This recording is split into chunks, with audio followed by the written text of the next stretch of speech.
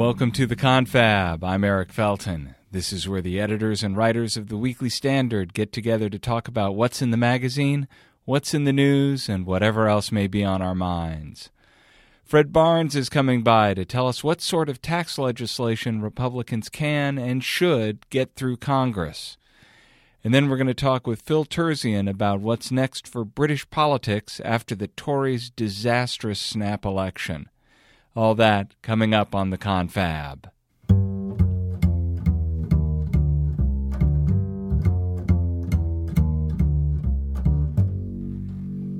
The Confab welcomes to the Confab studio Mr. Fred Barnes, executive editor of the Weekly Standard. Fred, how's it going? It's going fine, and I'm glad to be here to talk about everybody's favorite subject, taxes. Taxes. Yes. Well, the lack of taxes would be my favorite subject. Well, it's tax cuts, so I think we'll have a very nice time talking about it. Excellent. Well, this week things were dominated by Jeff Sessions' testimony before the Senate. Does that mean that things aren't getting done when all the focus is over here on the Russia investigation and hearings, or does the focus on that leave room for people to actually get things done over here where they're working on things like tax cuts? Yeah, no, I think you're dealing with here the myth, which you have somewhat shot down, the myth that because the White House is all in a dither about collusion with the Russians and the investigations and so on, that somehow because of that, Congress is dead in the water and can't do anything. Well, that's just not true, and it's particularly true on tax reform. There's a lot of activity on tax reform, and there's been a lot of selling of the parts of it, and there have been a lot of advice, people coming to the White House to push for changes in it, an awful lot of activity. So how much of what's going on now is the president's tax reform package, and how much of it are ideas that are coming from the House or the Senate? Remember that the White House has not put out a bill or even a list of all the things they're for and details about them. They put forward a one-page list of principles. And that would seem to me actually not a bad strategy to lay out principles, but by not making it specific, avoid taking a lot of incoming fire for this particular thing, that particular thing. Well, it has achieved that. What you're talking about, it's gotten less. It's gotten fewer attacks than it would if they said, we want to have this border adjustment tax and it has to be this amount and so on. But they didn't say it. As a matter of fact, they didn't mention the border adjustment tax. It looks like the White House is not as keen on it as House Speaker Paul Ryan is. But here's what I think is the biggest issue now. There has been an effort by two economists, Steve Moore and Larry Kudlow, who wrote during the campaign Donald Trump's original tax cut bill, which has since been discarded, though lots of the parts are going to be were in the principles.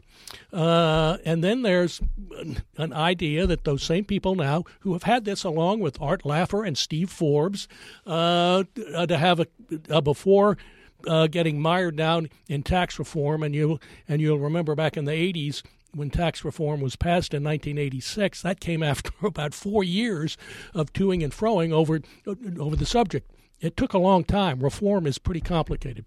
So anyway, the idea is to have a tax cut now, a cut in the corporate rate down to 20 or 15%. It's now 35%. To have a lower special rate to bring back overseas profits that would be taxed at a high rate if they were brought back now, and that's why they're not brought back. And those would be the main two things, and perhaps expensing of 1 year writing off of what you spend. So instead of a big package with lots of moving parts, focus on the most attractive parts of the deal and get those while the getting's good. Yeah, and exactly. And those are the ones that would have the most immediate impact on the economy, producing economic growth. And, of course, the idea here is to have economic growth picking up by November 2018, which is the date of the midterm election. So you'd like to have that. There's a good argument for having this tax cut now and trying to do tax reform later. Tax reform, when you get into eliminating or trying to eliminate so many things that have their own constituency, for instance, eliminating the deduction for state and local taxes. Well, there are a lot of states and governors and wealthy people and so on in New Jersey and Connecticut and New York and California who want that deduction. So anyway, you notice these are blue states, though. Yes. Well, the Trump administration and many members of Congress would like to get rid of that deduction. My rule of thumb is if Reagan couldn't achieve something, then it's not going to happen. And, of course, Reagan tried to get that deduction eliminated back in the 80s, and he failed. So I think they'll fail again. But anyway, you have all these special tax breaks in there, and it just takes a long time to get tax reform, and put that off until later, perhaps 2018. There's an argument against doing this, however, and that is if we don't do it now, we'll never do it. And are there any issues with regard to how a bill would get scored by the CBO when you try to take out just these particular pieces of it? Well, I'm not sure whether look, I think they ought to not send the bill to CBO. CBO is, what they make are wild guesses. I mean, they're never close. CBO. And it's the graveyard of tax reform. Well, it can be, but in this tax reform, you can get, and of course, they don't give you any credit for more taxes generated through economic growth either. So I don't think tax reform, I don't think CBO can kill it, but the folks at CBO, they probably like to. So we see, though, that the Republican agenda may be narrowing down, which is we don't see anything going on with health care. That seems to be kind of stalled. And then tax reform, if that stalls to the point where only a very small amount of it is it better to just get a little something done than to be stalled altogether, I guess? Well, this little something done is a big something because it's the tax cut part. The other part is the tax reform part where you're really doing scores of small things that are important that add up to a lot but are harder to get. But if you get the tax cut, a huge reduction in the corporate tax rate, for instance, and you repatriate all this money that's been kept overseas by companies that earned it there, that's about $2.5 trillion. That's trillion with a T. It's a lot of money. If you can do that now, it would have a great impact. Who's going to be doing the tax reform at this point? Will it be coming from the Senate? Will it be coming from the House?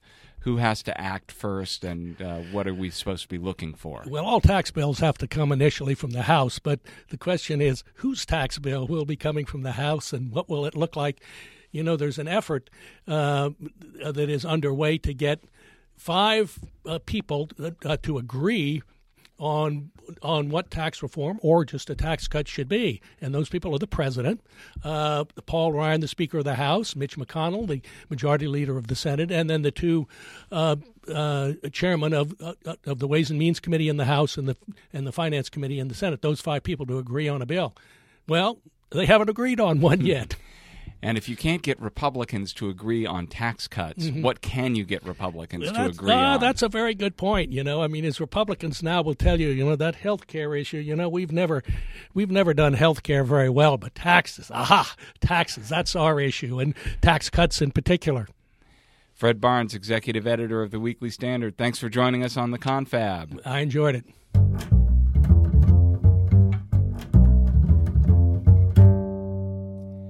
We welcome to the Confab studio Mr. Phil Terzian, literary editor of the Weekly Standard. Phil, how are you doing? Delighted to be here. Delighted to have you. You were in the UK a week ago. I was. You were there for the general election, or if not for the snap election, you were a witness to it. Well, I was. It was so snap. I was there, and then the election happened while I was there. So.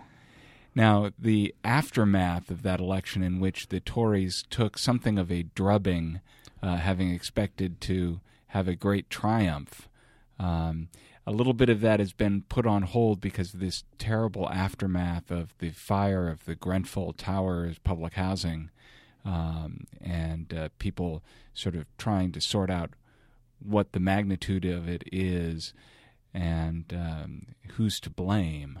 So you've got a sort of unsettled political situation when you have a sort of massive public crisis all happening at the same time. Well, it's an interesting situation because it points out that we're a democracy, and we're England is the mother country and all that sort of thing. But our two systems are so extraordinarily dissimilar that it's always difficult to explain how things work. The fact that there is such a thing as a snap election. She called the election 6 weeks ago, and I was in London for a week, and if I hadn't been talking to people and reading the newspapers very closely, you could have easily not known that there was an election going on, which is to some degree, blessed contrast with our now 2 to 3 year marathon presidential elections, one of which we just endured. So it was interesting in that respect, although I think that despite the Grenfell building tragedy, the parliamentary goings-on continue, and despite the fact that it's been described as the most extraordinary election in modern times for slightly complicated political reasons, I think the status quo will prevail for the time being anyway. Theresa May is not going to be ousted by Boris within the next fortnight? Not within the next fortnight, although she in my opinion, she will be ousted at some point before the next general election, maybe by Boris. And of course, as always in these circumstances, there are several Borises in the wings waiting to look for blood on the floor, and it's certainly there. So there'll be a leadership struggle at some point.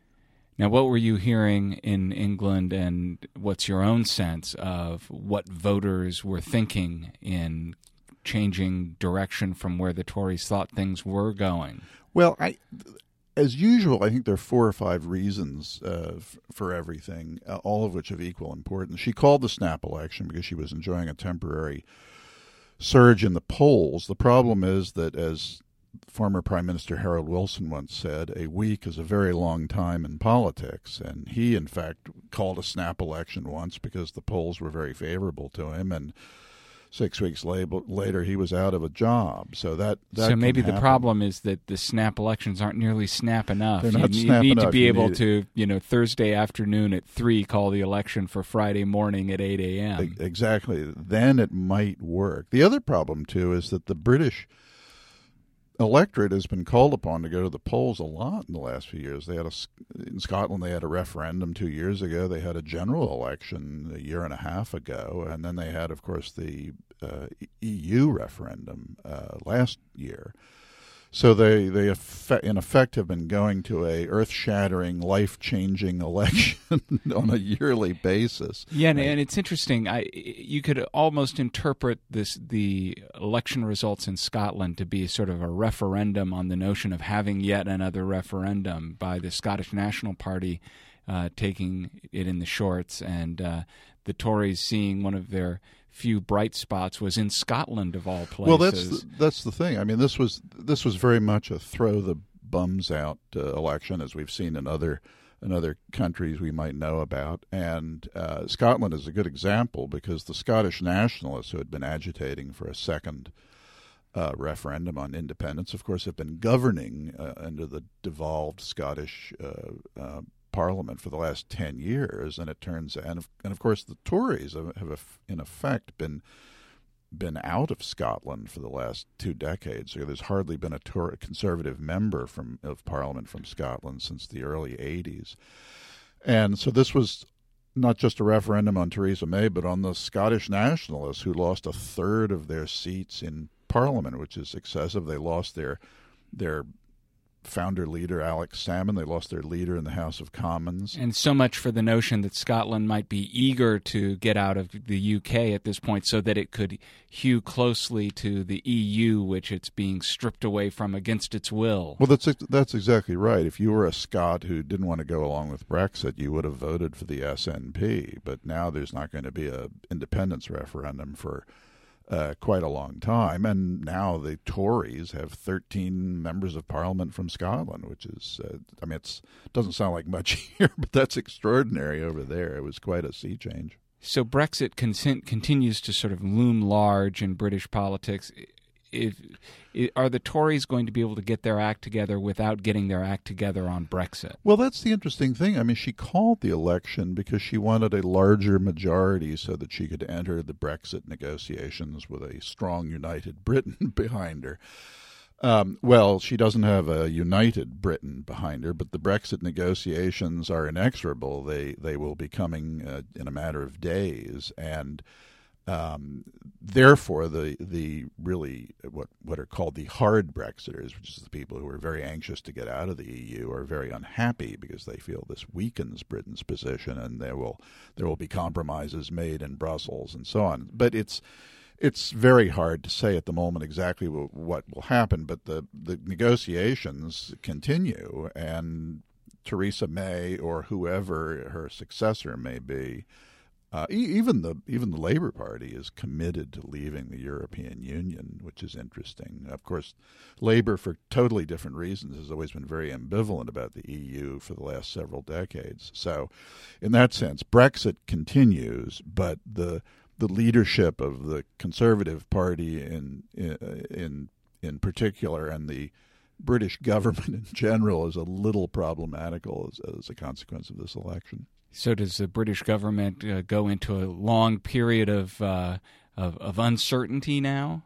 Well, uncertainty, yes and no. The interesting thing That's about a the nice Brexit, way to talk about uncertainty. Yes and no. Maybe not. The Brexit negotiations are very complicated. They have to renegotiate dozens, if not hundreds, of different agreements and so on. So it will go on for a couple of years, actually. And the British government is stable. I mean, the Tories, they lost their majority, but the Ulster Unionists, who are a party actually to the right of the Conservatives in Northern Ireland, they will be supporting the government, so they will have a working majority. But of course, the Ulstermen, actually it's led by a woman, the Ulster persons, they will have slightly different desire on Brexit than the English negotiators will. So there'll be some complications, but things will go on. I mean, this isn't a constitutional crisis. It's just it's a political dog's breakfast. But the government obtains, and life will go on. Phil Terzian, literary editor of the Weekly Standard. Thanks for joining us on the Confab. My pleasure.